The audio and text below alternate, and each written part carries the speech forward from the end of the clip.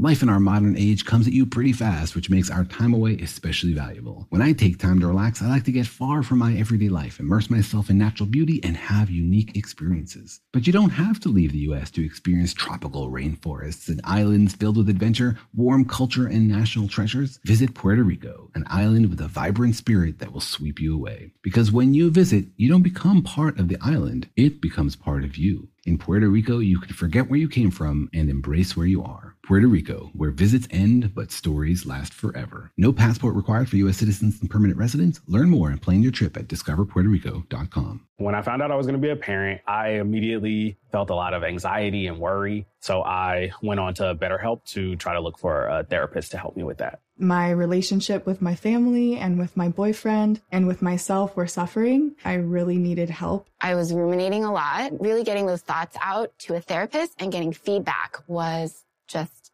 life-changing. If you're thinking of giving therapy a try, visit betterhelp.com/stuff today to get 10% off your first month. That's BetterHelp, HELP.com/stuff. Make your business official with Google and Squarespace. When you create a custom domain and a beautiful business website with Squarespace, you'll receive a free year of business email and professional tools from Google. It's the simplest way to look professional online. Visit squarespace.com/Google to start your free trial. Use the offer code WORKS, WORKS, for 10% off your first purchase. Google and Squarespace. Make it professional. Make it beautiful. Welcome to Stuff You Should Know from HowStuffWorks.com.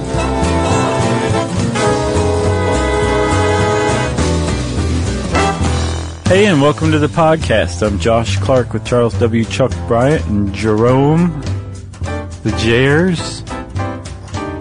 So this is Stuff You Should Know. Jerry got a piece of mail the other day that said Jerome. Oh, yeah? Yeah. Did it have... like real mail, though, right, Jerry? Yeah. I don't know how that happened. Oh, like mail, not like fan mail? Oh. Well, Jerry just said confirmed. Weird. We've been doing a lot of this Jerry translating lately. Yeah. That's really weird. That's bizarre. I mean, I sold your address to a mailing list, but I've never been reimbursed for it. So, how are you, sir? Great. We are fresh off our live shows in Boston, Mass. Right. And Washington, D.C.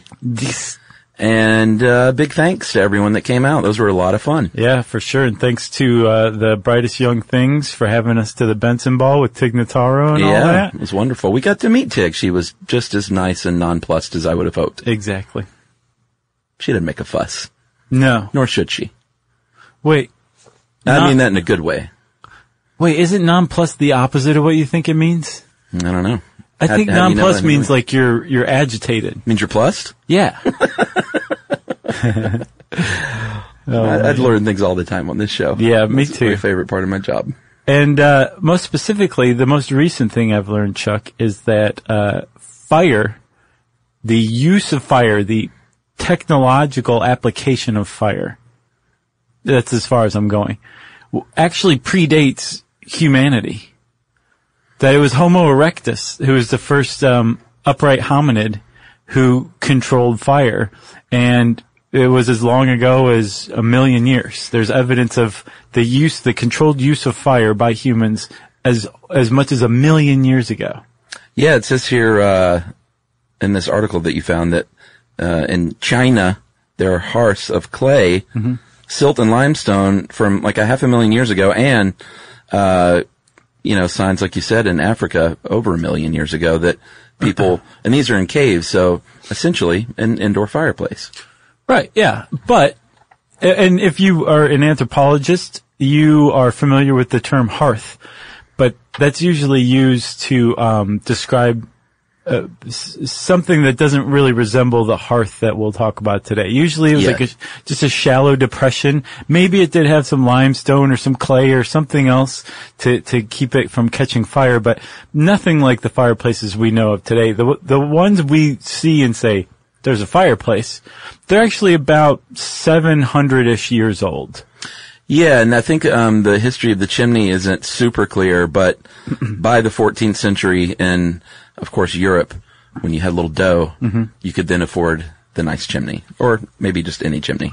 Well, actually, yeah, people started to afford chimneys quite a bit. There was especially in, say, jolly old London, there was a lot of chimneys that sprung up. Yeah. They weren't happy about it, right? A lot of problems that arose, as we'll see later on. Yeah. But yeah, it's kind of interesting to see the fireplace hasn't really changed much in like 700 years.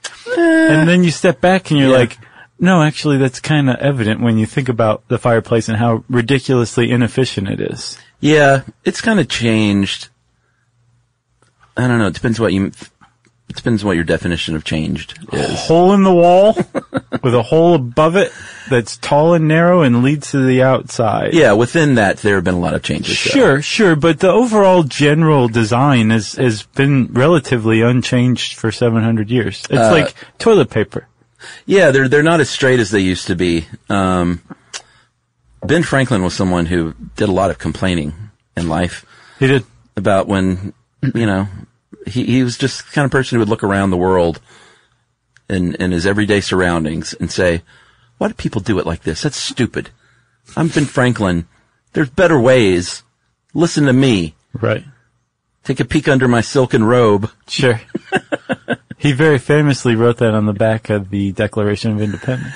But fireplaces used to get under his skin, apparently, because of the design. And we're going to talk about this. The traditional fireplace is fairly wasteful. Oh, tremendously so. And it can even make your room colder. Yes. Which is counterintuitive. Yeah. It's like nonplussed. Yeah. I looked that up, by the way. So nonplussed, I'm correct. The nonplussed means you're agitated. Well, it means that you are surprised and confused to the point that you are unsure how to react.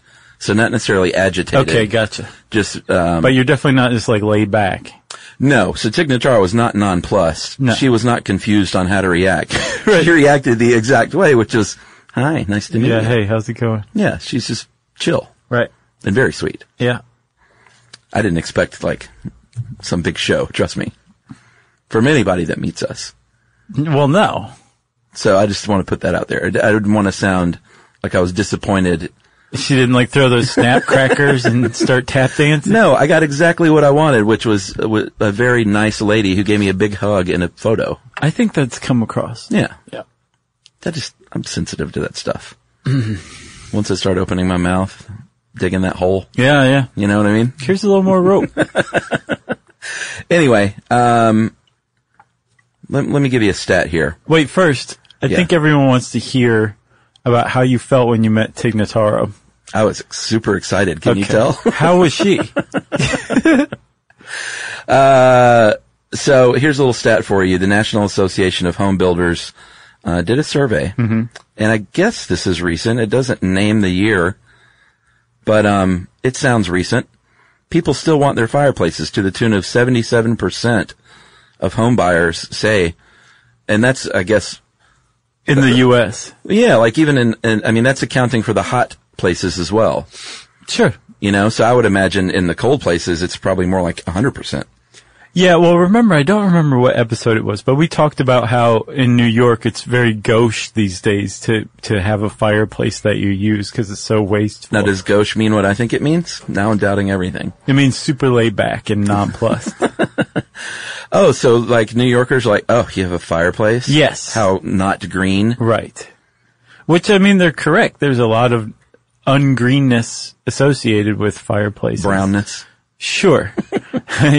Especially as far as air pollution goes, air quality. Yeah. There's Heating a lot efficiency. of problems. Sure. There's a lot of problems that come out of it. For example, I guess if we're going to talk about this for a second, if you are a kid and you have, respiratory diseases, you're far likelier to be living in a house where your folks burn wood.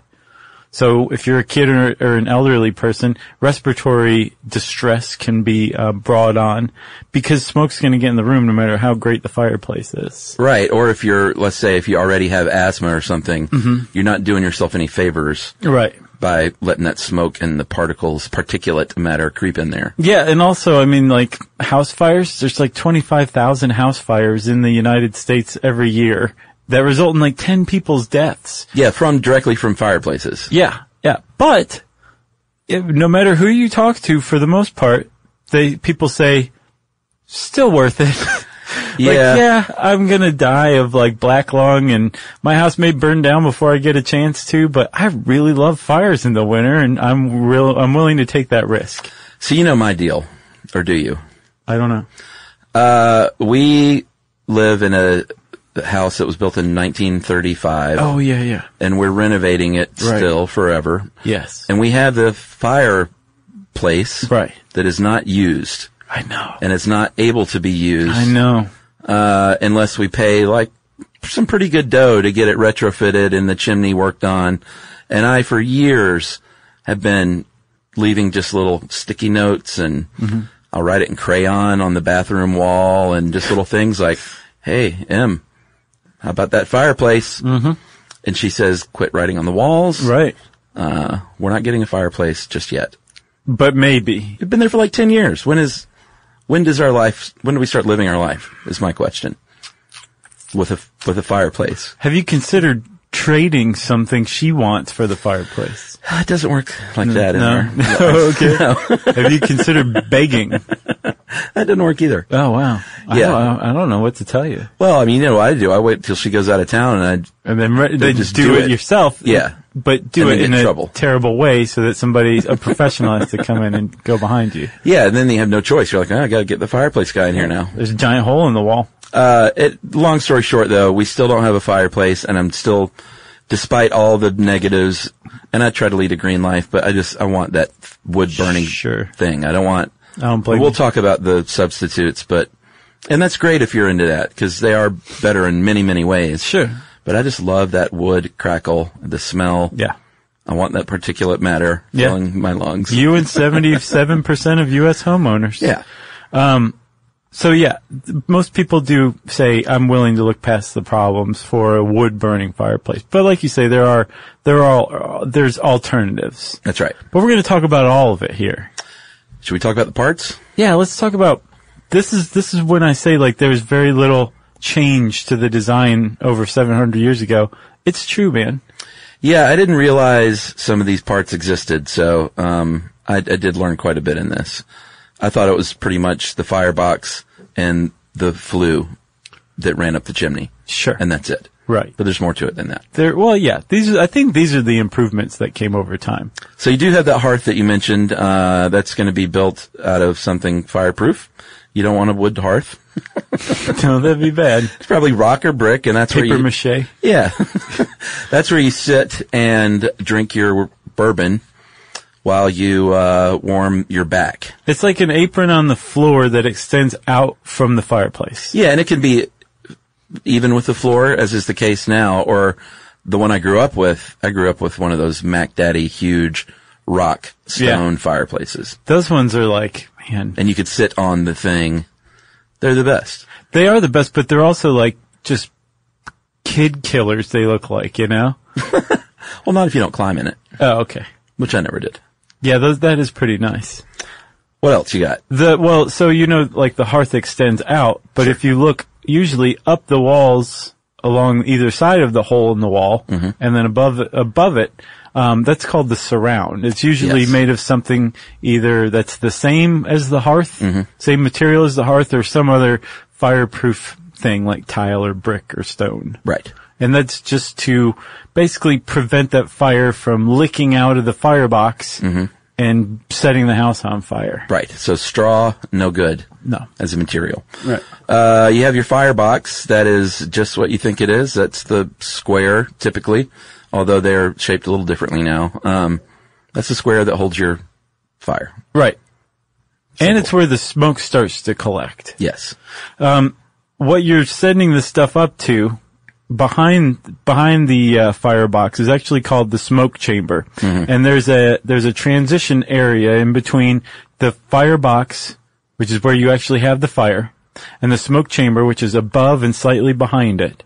And it's called the throat. It's the opening that connects those two things. Yeah. And the smoke chamber, smoke box, I think I've been calling it, it actually connects the firebox to the flue. And it's got some pretty cool stuff going on. This is like where some improvements were made to the design. Yeah, and the flue is surrounded by the chimney. Also, again, not straw. Right. It's going to be brick, almost always. in the back rear of the smoke chamber, there's a smoke shelf. Yeah, it's concave. Yeah, because if you look at a fireplace, you just think it just goes straight back and up, right? Well, some of the old designs did. Well, they were stupid. Yeah, that's how it's changed some. Right. So if you look at the back of the fireplace, if you could stick your head up into the firebox, You don't want to do that. when there's no fire, You don't want to do it, period. you'll see that there's actually a shelf up there. And it's angled forward too in front of that. Like I said, it used to be just sort of a cube and it went straight up. Now it sort of zigzags. Yeah. Back and forth a little bit on its way to the flue. That's right. So the whole point of that shelf and the zigzag is so that when rain comes in, it doesn't get into the fire. Yeah. It's almost basically a protective overhang. Mm-hmm. And it also keeps particulates like soot and stuff from falling into the firebox too. Correct. That smoke shelf underneath it, you're going to have the damper, and that is that covering that's it's movable, and that separates the firebox from the place above it, and that keeps. That's, when you don't have your fire, that's when you close. We used to say close the flue. Right. And we didn't use the word damper in my house. Yeah. I don't know why. But that's technically what it is. It's the damper, and you get there are different mechanisms, but ours had a little eyelet circle thing that you would stick, we used our fire poker, and we would just unhook it and then, close the damper, and that when your fire's not burning, you want to keep that thing open when it's burning, obviously. Well, yeah. Or you're going to find out really quickly. Yeah. If it's closed. Yeah. It's like an epiglottis for the fireplace. Sure. Well, it's got a throat. Why not? Sure. What else do we have? Sometimes there's a chimney damper at the very top of the flue. Yeah, I hadn't heard of this. That you could close too. It's unnecessary. Oh, you think? Sure. All right. But then, at the very top of the chimney, there's something called a spark arrestor, which is usually like some sort of mesh grate that will allow like gas and air out, but will keep, little embers and stuff from going out onto your roof and setting your house on fire. Yeah, especially like paper tends to float up and out. The chimney cap serves the same purpose, and that a lot of times is one and the same. Like the chimney cap and the spark arrestor are all one piece a lot of times. Right. Is that it? I haven't heard of this ash dump. That sounds pretty neat, though. Sure. It's basically, I guess, a hatch in the floor. Right. Where you can just sweep the ashes. I guess that sounds like in the olden days. Right. When your house was built on, to bricks, and it would just drop into a bucket below, as would your poop. Sure. There were different buckets under your house. Right. That collected things. You wanted to make sure you knew which bucket you were grabbing at any given time. That's right. You didn't want a surprise. And then finally you got your little door. It's either, glass or metal, or it might just be a screen. We never had, in mine growing up, we never had the glass door scene. Sure. Just the screen. We had one of those in my high school house, and we had a gas fireplace. Yeah. It was fine. Sure. But I was like, this is not wood. All right. Well, let's take a break, and, we'll talk about wood after this.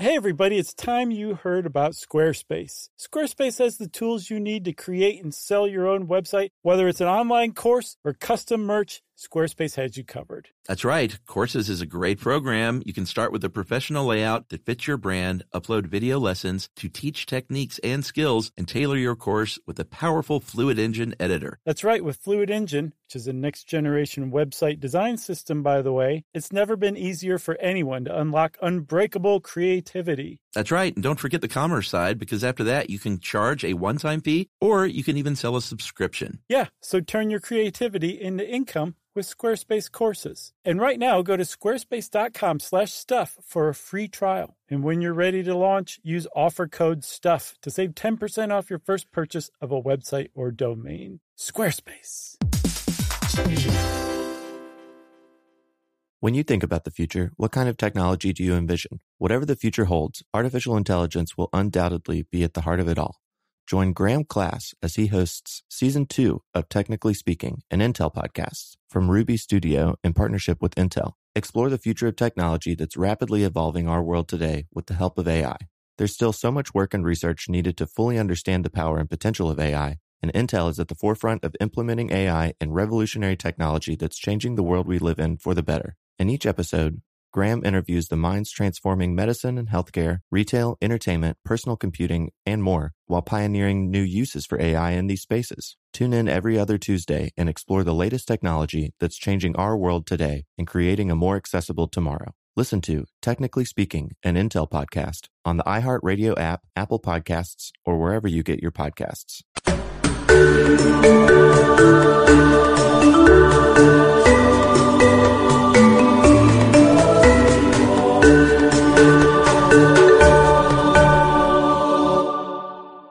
So we're back, Chuck, and we're going to talk.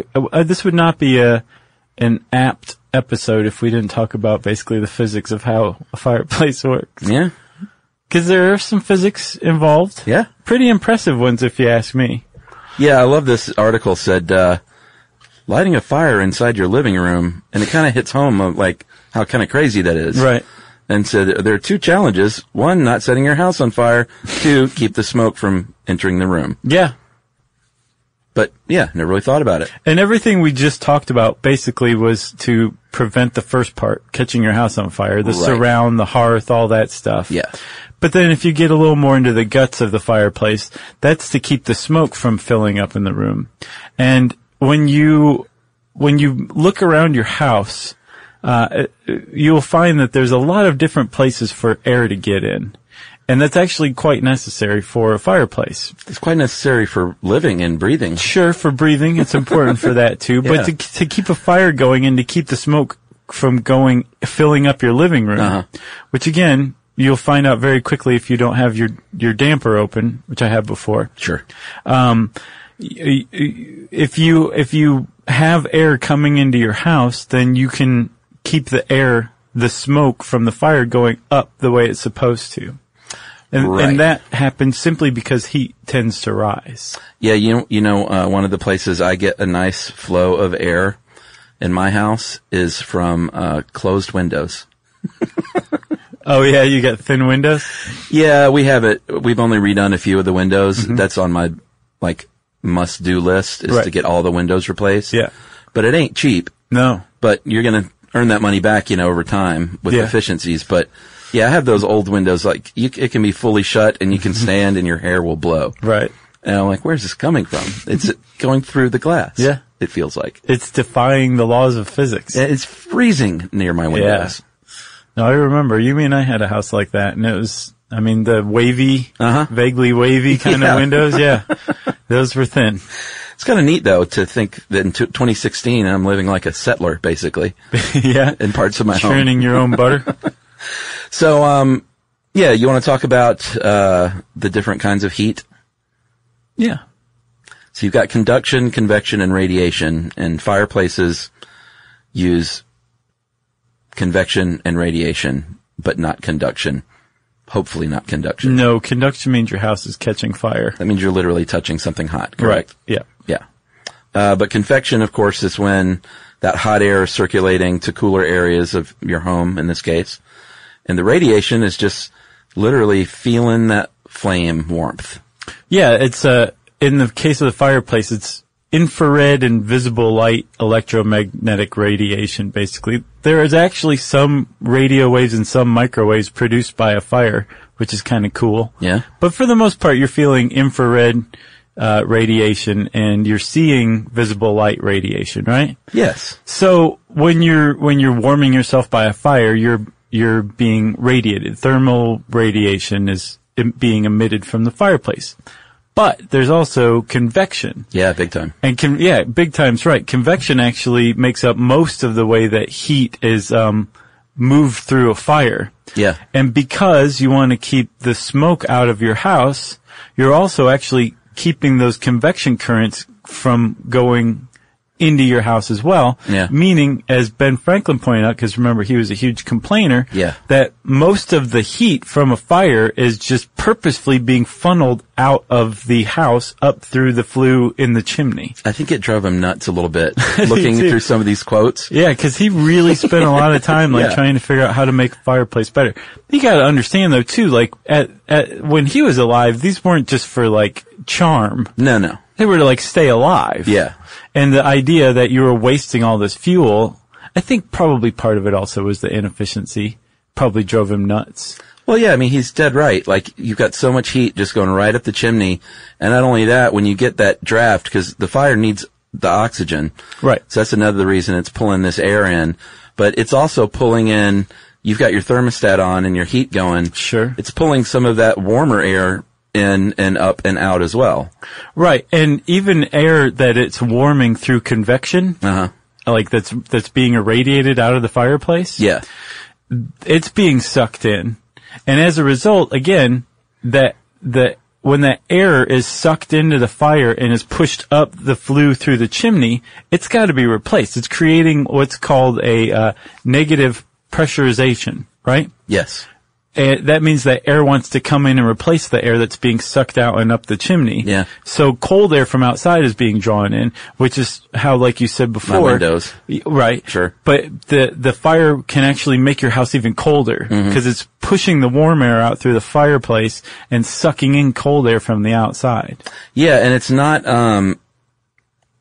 it says here's a stat that said that, a traditional fireplace can draw 4 to 10 times as much air from the room that it needs to actually burn that fire.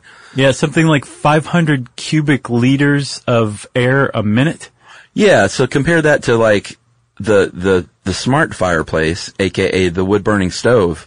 AKA the TV with the fire burning on it, right? I love a wood burning stove, man. Those are great. I've never really been into those.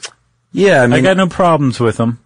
It's not good for every home. Aren't they incredibly dangerous? They get super hot, right? They're really hot. So if you fell onto one or something, you'd be in big trouble, right? Yeah, you don't put, the skateboard next to it. Okay. Or the banana peel. Okay.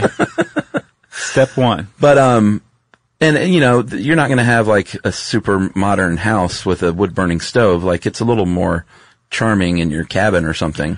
Actually, I was looking through, I think, a Popular Mechanics or something. It had different types of stoves. Oh, yeah? Stoves. And there are some that are kind of mod. Oh, well, that's cool. Yeah. So they're trying to bring it into the future? Yes. Well, they're remarkably efficient. How much did you say? 500 cubic liters, I believe, of air a minute is sucked into a fireplace, an average fireplace. And only 20 for a wood burning stove. Yeah, that's pretty efficient. So they're super hot. You can cook on them too. You can boil your water and do all sorts of things. Sure. Just don't touch it. No. I think the Randazzo's had one in their, place in Connecticut. Oh, yeah? Yeah, and I think it supposedly worked super well. Sure. It'll heat a room and then some. Yeah. Well, and the reason why is because it's like a contained fireplace, but it's not just, wide open. It's out in the open. Yeah, but I mean, you shut the door to it. Right, you shut the door to it, so you're saving the warm air around it from being sucked in, right? Correct. And then it's also removed from the interior of the wall so that it can heat on all sides. Yeah, it's right out there so you can fall on it. Sure. And then the flue itself can go up and then out of the room so that the hot gas that's being carried out can heat the air in the room around it. Uh-huh. So you've got that stovepipe. Yeah, you've got a lot of different ways the air is being warmed in your house by a wood stove. Yeah, I'm going to look into these new ones. There's new ones. There's also there's some famous ones that are mid-century design that are super mod. Oh. Swedish ones. And then there's ones that look kind of like the traditional ones, but they're newly built and they're improved designs. Remember the old 70s fireplaces that were orange metal that would sit out in the room? That's the Swedish one I'm talking about. Oh, really? Yeah. It's based on that old 70s look? No, that's the one I'm talking about is the 70s one. Oh, okay. Yeah. There's newer ones too. Gotcha. But the iconic orange one, yeah, that's... Yeah. Yeah. Like my friend, one friend in high school, Chris Booten, had the most 70s house. Is that right? Oh, dude, it was wonderful. Yeah. Like it was the orange fireplace built in a terrarium set type of deal with plants and rocks and things. I think there might have been a little fake waterfall. Was there macrame? Oh, I'm sure there was macrame at some point. But it was it had one of those sunken living rooms. Oh, I like those. You know? Yeah. And looking back now, like it's a super cool, like mod house. Like people now would be like, oh my God, it's preserved in time. It's the greatest thing ever. Right. Like he had a waterbed, of course. But, one of his walls, his entire wall was like a blown up photograph of like a Hawaiian sunset. Oh, we had a couple of those in our house. Not a Hawaiian sunset, but we had like a forest with a waterfall going through it, and then in our kitchen a forest mural. Yeah. No water. That's very Ice Storm. Yeah, I've not seen that movie, but I can imagine. Because that was 70s, right? Is that in the 70s? Yeah, I mean, like, key parties are happening and, people are drinking, eggnog around the orange lacquered fireplace. Nice. It's a wonderful time. But let's say you have just the regular old fireplace to start. Yeah. Right? Traditional you come across it, you say, what the heck is this thing? What do I do? Well, the first thing you do is you log on to the internet and go to How Stuff Works and look up how to operate a fireplace. Because How Stuff Works has you covered, man. Yeah, I mean, the only thing I could say this would probably be good for is if you've literally never started a fire. But it seems like common knowledge to me. Yeah, there's some details in there that, I don't know. Like hardwoods, right? You don't want to burn pine or any softwood. Okay. You want your hardwoods like hickory, ash, oak, that kind of stuff. And you want it seasoned. That's the key. Yeah, you can't go cut down a tree in your yard and chop it up and burn it the next week. That's not going to work. Because it will smoke and you'll see literally, I mean, when I go camping, we get rooked all the time on firewood purchases. Oh, yeah. And we sit down for the evening, throw the wood on there, and you just start hearing the sizzle. Yeah. And you see the water just literally boiling out of it. Right. And we're just like, oh man. Well, okay. That roadside guy, I'm going to go back. Here's how you tell. You got to test it right there in front of the guy and watch him squirm. You take 2 logs. Yeah. And you knock them together. Mm-hmm. And what you're looking for is a hollow sound. No thud. Hollow sound. Then you know it's seasoned. Yeah, but he would go like, city boy, this is North Georgia loblolly pine. You don't know what you're talking about. You'd say, well, pine's a softwood. I want hardwoods. Where's the hardwoods? I went to college. Get off my property and leave the boiled peanuts. Right. You'd say, I'm going to take half of the boiled peanuts for my time. Yeah, I feel like we always get wet wood, but at least 6 months you want that wood drying out. They say a full year. What you're looking for is 20% moisture level by the time you're burning it. Right. You could also put in a moisture level temperature or moisture indicator in the end. Yeah. There you go. That you buy in the big city? But you're right. You look at the ends of the wood too, and you'll see that it's cracked and split. It's usually dark, like gray. It just looks aged, but the dead giveaway is the hollow thud sound. Yeah, I didn't know that, so I'm gonna try that. The hollow thud, or the hollow sound, not the thud. Right. Yeah. That's what you're looking for. So you take your fire, or you take your wood, you put it on your fire grate, so this is a component of the fireplace. It's not an actual, like, part of it. Right. The fire grate is like this iron stand. Mm-hmm. It's a grate. There's really no other way to describe it. Although some fire aficionados suggest that you should use what are called andirons. Yeah, I like grates. An andiron is basically a grate missing the grate part in the middle. It's basically these 2 stands, a pair of stands that go in the fireplace, and it holds the logs aloft. Yes, right? So they burn through. The grate does the same thing, except it keeps burning like embers on the grate a little more. Mm-hmm. The reason why people are like andirons are great is because however you have it, a grate or an andiron, you want to keep a bed of embers going. Yeah. Because that is going to eventually become hot enough that you could throw anything on there and it'll start to catch fire. Yeah. So when you take your split logs, you put them on your grate or your andirons, put a little kindling beneath them, which is like thinner wood that'll catch fire easily. Yeah. light it on fire. Oh, I forgot. First, you want to pour about a half a liter of kerosene on this to make sure that it starts. You do not. Did I misspeak? That is just a joke, kids. You don't ever want to use any sort of lighter fluid, first or of all, gas, or anything like that to start an indoor fire. Kids, you should not be starting a fire in the first place. True. So stop right now. Yes. This is for grown-ups. That's right. But you do want to use something like, I don't know, newspaper, or just a piece of paper to light the kindling. But no, you don't want to use any sort of accelerant. Well, people don't get newspapers anymore, so you can just light your Kindle or your iPad. Right. Throw that in there. Sure. Instead. It'll start. But that kindling's going to catch, and if your wood is seasoned, it'll catch too, and then all of a sudden you got a fire. Yeah, you may want to adjust that damper a little bit to keep your airflow how you want it. Right. And again, when you have a fire going, one of the two main things you're trying to do, in addition to not burn down your house, is to keep the smoke from coming back in the room.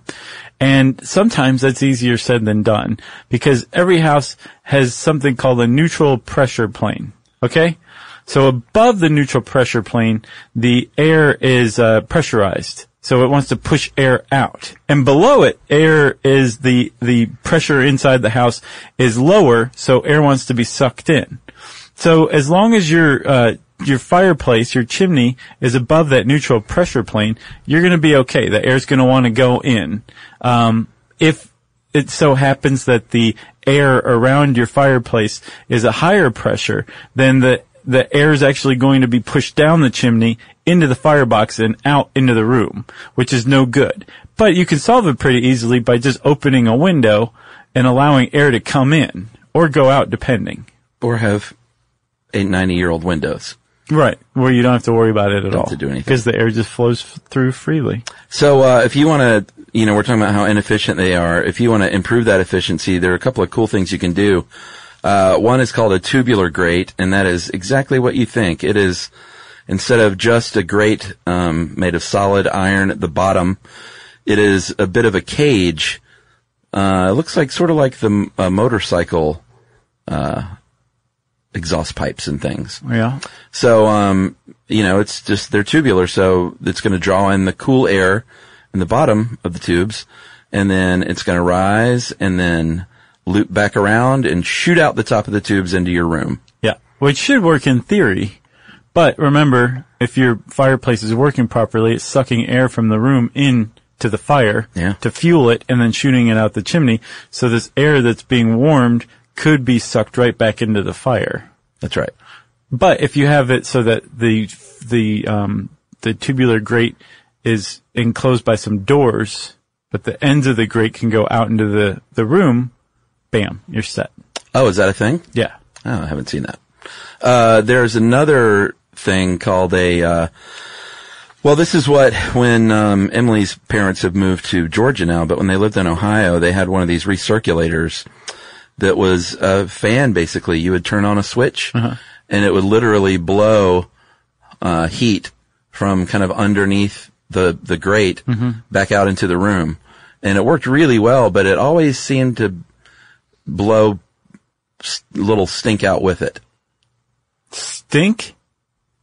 Fire stink. Oh, okay. Yeah.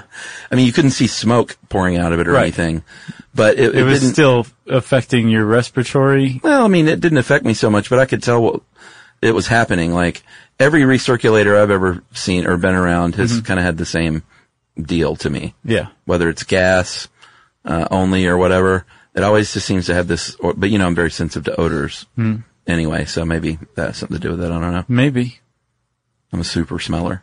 Are you? A super smeller? What do you smell right now? I smell, Noel, like three rooms over. Wow. You are a super smeller. Because we are hermetically sealed in here. Not true. And then those glass doors you talked about is another way to increase efficiency, but you're also going to literally just cut down on the heat that gets into the room as much as 50%. Yeah, there's not a lot that you can do to have a dramatic impact on the efficiency of the fire. For the most part, it's going to lose more heat than it puts out. Yeah. You just want to hope that you can warm the room you're in with the fire enough so that you don't mind. Yeah. Or if you're just after the aesthetic, then Yeah. good for you. Yumi and I lived in a place where we had a fireplace for a couple of years. Yeah. We like were it? hooked on it. Yeah. Hooked on it. It was Wood so burning, I great. guess? Yeah, oh yeah. Yeah. And we could get that room like hot. Yeah, yeah. You know? Toasty. If you keep a fire going long enough. That's the key. Yeah. You just have to waste like more 3 days. wood than you can imagine. All right, well, we'll take another little quickie break here, and we'll come back and talk about some more options and a very depressing history of child labor. Mm-hmm.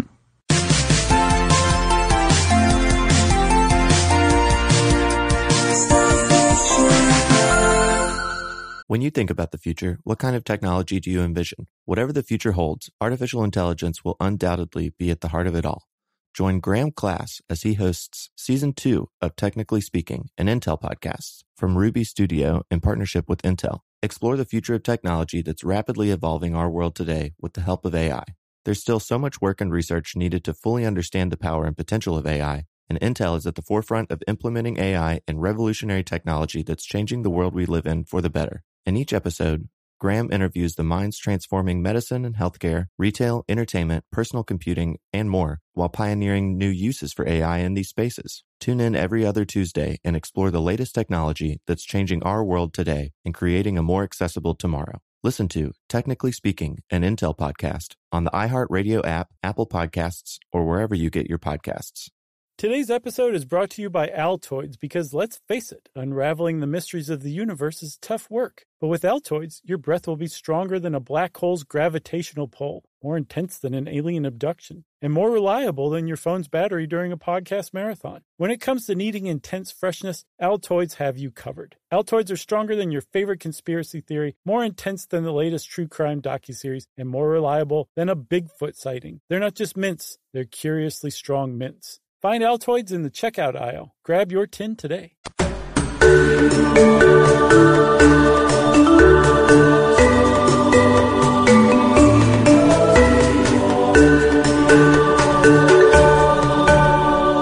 All right, Josh, we've been talking about wood a lot because that's clearly the superior fireplace. Seriously. But you can get the old gas fake log fireplace these days. Mm-hmm. My mom made the switch. These fake logs look pretty good these days. So wait a minute. She had a wood-burning fireplace and had a gas insert put in? Yes. Wow, okay. So, cause she had like I had growing up too, the gas starter. Uh-huh. So you would light the gas, right, throw the wood on, get it going, turn the gas off. Gotcha. So she just retrofitted it. Actually I did it, my brother, into full gas with the fake logs. Nice.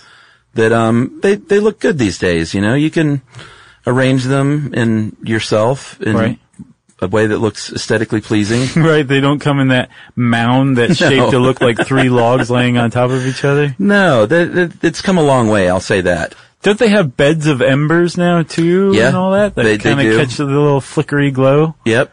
What is it? They've come a long way with trying to simulate that look. Pika, pika, pika?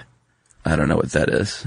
It's like the Japanese word for that, like the little tinkling glow. No, I don't know. I'm saying it wrong, but it's a throwback. I said it wrong on some other episode years back. Oh, you're talking about putty putty? No. Puta puta. Puta puta? Yeah, but that's something different. Yeah. I'll have to go back and find it. Maybe we'll just edit this whole part out. So the gas logs, covering the gas vent, you're going to burn that fire behind glass. It's going to give off radiant and convected heat. You're probably going to have a air, not recycler, what do I call it? Exchanger? Air exchanger there working as well. Yeah, and one of the reasons it's so much more efficient is because it doesn't require any air from inside your room. Yeah. It draws air through a pipe from the outdoors because it requires much less, right? Yeah.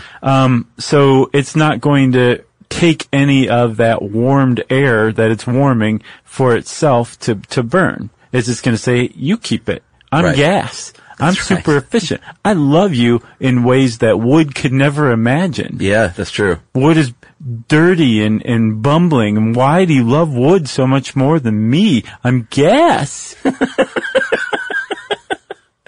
So if you're getting a new house, you're probably going to have a gas fireplace.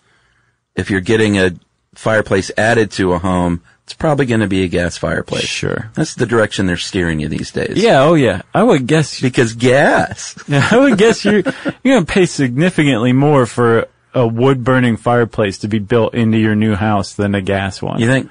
Yeah, probably just because I'll bet there's relatively few, especially down below the Mason-Dixon line, relatively few builders who know how to put in a wood-burning fireplace. Yeah, you got to find a builder from 1973. Basically. Yeah. And he's going to want to give you one of those orange modern jobs that you're like, yeah, this is cool, but no, I want like the real thing. Yeah. He's like, this is real? So they're very efficient, these gas fireplaces. Sure. The gas burns cleanly. They even have them that are vent-free. But people also say, you know what, if your house is not like Chuck's and it is actually pretty tight, as you would call it, and sealed up, yeah, then they can actually deplete oxygen or moisture can build up. So the jury's still out somewhat on these gas fireplaces. I say the jury is in. Oh, yeah? And I'm the jury, and I say a vent-free fireplace is a stupid idea. It's pumping carbon dioxide into your house. Yeah. That's never good. You would think. Yeah. You can get an ethanol fireplace. This one seems like, okay. You've seen them before, right? Like if you go to a Marriott Courtyard or something like that. Yeah. They'll have like the chair situated around a table with a fireplace in the middle of the table. Uh-huh. It's nuts. Yeah. It's just burning ethanol. The flame is actually cold. It's basically like, yeah, right. It's basically like a sterno fireplace. Yeah. You know? You want to light your fondue pod or something like that from beneath? Yeah. It's the same thing, I think. Yeah. Virtually. And then you can get the, woe unto you if you opt for the electric fireplace. Well, there's some now where you can get like an entertainment center. Yeah. With like a TV and then beneath it, a fake electric fireplace. Yeah. It's cool. So an electric fireplace has no fire. It is a heater and it simulates the look of a fire if you're 4 years old. and squinting. If you're a squinty 4-year-old. Right. But we don't want to yuck someone's yum. So if that's your bag, then more power to you. It's just not for me. I have to take issue though with this article. It says that it's emission free. It's emission free on the user end. Right. It's still electricity, which means it's producing emissions at the coal-fired power plant that's producing that electricity. Yeah, that is. So don't be fooled if you're like, it's emission free. Nope. No. We're going to yuck that yum. Safety wise, got to watch out for those sparks if you got carpet around or hardwoods, I reckon. Yeah. Keep your bag of oily rags away from the fireplace. Yeah. It's a big one. You might want a fire extinguisher, but don't put it in the fireplace. Right. Itself. Carbon monoxide, investing in a carbon monoxide detector is worthwhile. It doesn't have to be like a smart carbon monoxide detector, although get one of those if you want. I'm just saying, if you're using a wood-burning fireplace, at the very least, get yourself a cheap but decent carbon monoxide detector. Yeah, get a dumb Smoke one. detector's not quite enough. Yeah, I think you have to have those now. Isn't that the new code? I don't know. I haven't read the zoning codes in a while. Building codes. You should take a look. This is one of those kind of once a year things. If you know what you're doing, you can at least get a flashlight and kind of look everything over and see if there's anything obvious. Like if your flue cap is no longer on your chimney. Hurricane hit? Yeah, if there are big, cracks or anything. So what's wrong with yours? Cracks? Like your house would catch on fire? All I know is the guy did a lot of like, maybe he just wasn't feeling it that day. No, he didn't put on a good show. He came over because their specialty is old houses and old fireplaces. Okay. So I thought this guy's going to be like, oh great, this is what I do. Yeah. He acted like he didn't want to do the job. Right, but that's not like, that's a lot of work, man. You're going to have to fix your chimney on the inside and it's cracked here and you got this and you got that. I was like, yeah, that's what you advertise is you fix old situations. Right. You should bring somebody else out. Yeah, I didn't like that guy. Yeah. I'm going to bring out someone with some little moxie. But you do, even if you think that your fireplace is doing great, it pays to pay somebody to come out and look at it inside. Like, is it too much to ask for a little energy from your fireplace guy? A little wow factor? Maybe. Yes, you're correct. You do need a pro every now and then to come out. They're called chimney sweeps.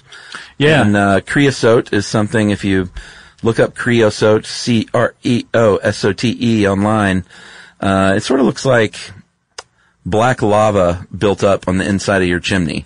Right, and it itself could catch fire. Yeah. And you have a chimney fire, in which case, and it sounds a little counterintuitive, like, well, there's fire going through it all the time.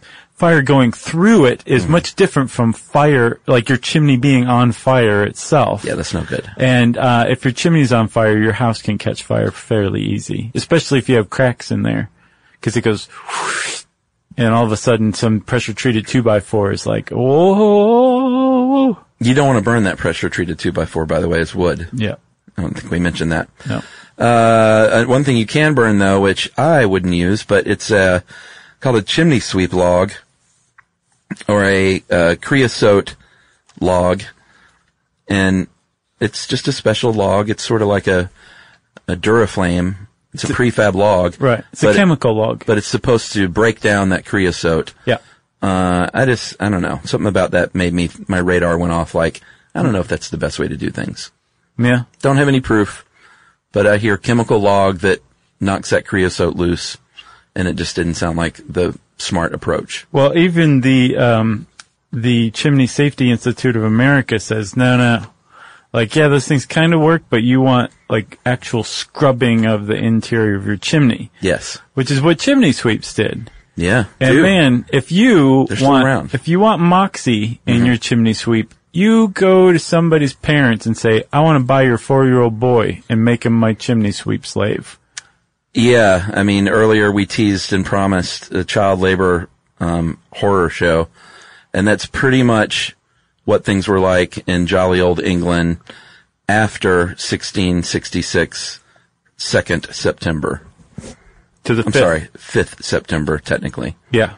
The Great Fire of London changed a lot of things, and one of them was chimneys were a little bit narrower, and they had a lot more rules as far as how clean you had to keep them. And so, like you said, what you would do is you can't put an adult up there. No, not really. But you can put a 5-year-old boy. Or 4, I think, is the youngest I saw them doing. Yeah, so you would literally buy a child from a poor person. Right. Stick this boy up in there. They were your quote-unquote apprentice, which basically was child slave. Unpaid child labor. $0. Right. And actually, chimney sweeping at the time, so after the Great Fire of London in 1666, I believe it was mandated by the Queen or Parliament or somebody that everybody needed their chimneys, like, kept up with. Yeah. So chimney sweeps became a thing, but they actually swept chimneys free. It was a free service. The way that chimney sweeps made their money was from the soot that they gathered. They would sell it as fertilizer. Oh, I thought you were going to say sponsorships. Like they would show up wearing like their Chevy Tahoe jacket or something. He's nothing gets your chimney clean like Son of a Gun by STP. So, they would stick these kids in there. Sometimes they would literally light a fire under their butt to make them work faster. Yeah. The kids would shimmy and distort their body to shimmy in this little 18-inch wide chimney and, chip loose this, creosote and soot that would then, because they're working above their head, it would fall all over them.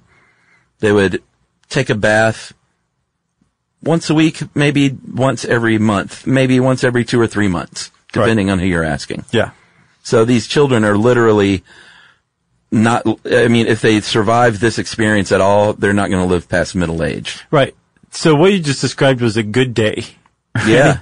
There were all sorts of other horrible maladies that could come about. Yeah. Deformation of their skeletons, because these kids are like 4, 5, 6, 8, 10, 12 years old. They're trying to grow. They're still developing, but Yeah. they're spending like hours upon hours every day in these cramped chimneys. So their bones, especially the bones in their ankles and knees, tended to grow in a deformed way. Unbelievable. There's something, the first industrial linked cancer ever identified is called chimney sweeps cancer. Yep. Other people call it scrotal carcinoma, Yeah.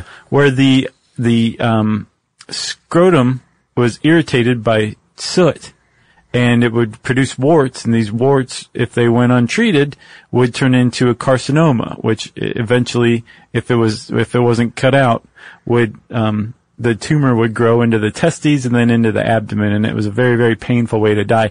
Kids like 12 years of age were dying of Cancer. scrotal cancer from this. Yeah, you get up pre-dawn, you work till the nighttime hours, 364 days a year. The one day that these kids would get off was May Day, International Labor Day. Right. They would sleep then, we said they collected that ash and soot and sold it. Mm-hmm. They would store all this stuff in sacks, and the kids would then sleep in those rooms, Right. still ingesting all this stuff in the air. And quite often they would literally get stuck and die in these chimneys. Here's the part where I start to hyperventilate just thinking about this. Oh, from claustrophobia? Yeah. There's like this thing called positional asphyxia. Yeah. There's actually a pretty interesting Vice article called like A Brief History of People Getting Stuck in Chimneys. Uh-huh. And they actually illustrate how positional asphyxia happens using the Grinch. Yeah. As he's going down the chimney, his feet start to get above his head, and all of a sudden he's stuck. You can't get out of that position. Oh, man. This would happen to real live English boys. Yeah. And American too, apparently, who would get stuck in the chimneys that they were cleaning out and would die there because they would asphyxiate. Their abdomen couldn't take in breaths any longer, right? It happened a lot. And actually, finally, it happened enough times that Parliament started to get involved. They first got involved in 1788 with the Chimney Sweeps Act, and they said, you know what? This is crazy. Yeah. You guys are buying 4-year-old kids. You can't do that. Chimney sweeps can be no younger than 8. Yeah. That was their first stab at reform, right? Yeah, and obviously child labor was a lot different back then as far as how we thought about when kids should work. Right. Or the idea of childhood hadn't even come about yet. Yeah, but even so, even for a time where it was believed that children should put forth an effort and work, like 4 and 5-year-old kids, it's just ridiculous. Sure, right? They also added, though, that if you are a master of a chimney sweep, you have to make sure that they are allowed to go to church on Sundays. That was the other part of the 1788 Act, right? Yeah. Then in the 1840 Act, they upped the age to 21, which was significant, but apparently it wasn't really enforced until 1875. Right. When this one kid died, and he was basically the straw that broke the camel's back for the public. Yeah, his name was George Brewster, and he worked for a gentleman by the name of William Wire. And I say gentleman, what I mean is a scumbag. And he was cleaning a hospital chimney, Fulbourn Hospital, and he got stuck. And great efforts were made to rescue him. They actually pulled down a wall to try and get to him. He died, and Wire was actually found guilty of manslaughter. And his death was really a big awareness jolt for everybody, and it became part of the campaign. And that was pretty much the end of using kids. He was apparently the last child to die in a chimney in England. In England. I guess in the U.S. they kept using them for a while. So shameful.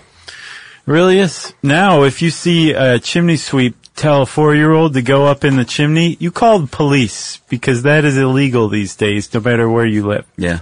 Okay? Let's all agree to that. Agreed. You got anything else? No. Fireplaces. Just in time for the fall. Well, yeah, it's in November here in Atlanta and in the mid-80s, so right, ready to get that fireplace going. That's right. If you want to know more about fireplaces, including how to light a fire, you can go find that out by typing fireplace in the search bar at How Stuff Works. And since I said search bar, it's time for listener mail.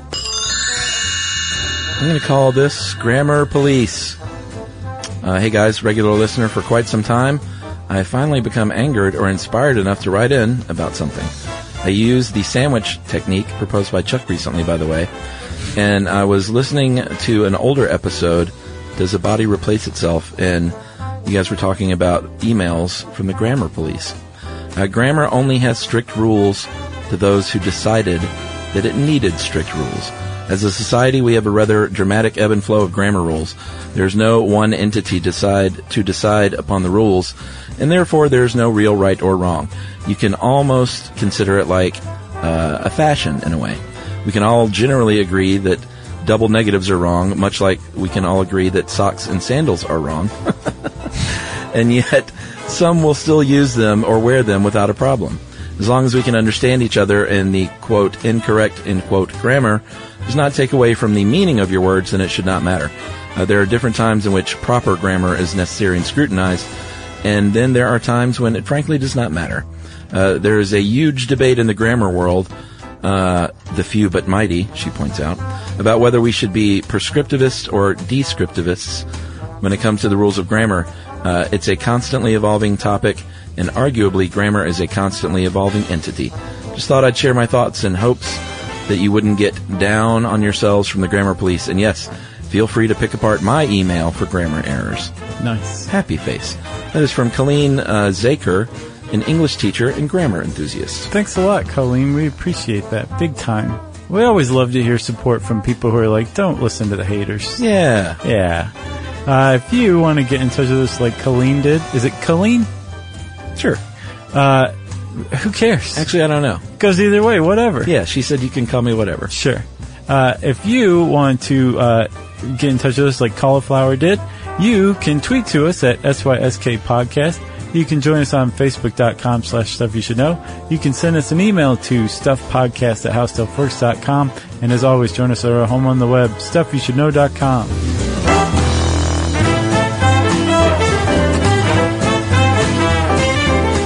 For more on this and thousands of other topics, visit HowStuffWorks.com.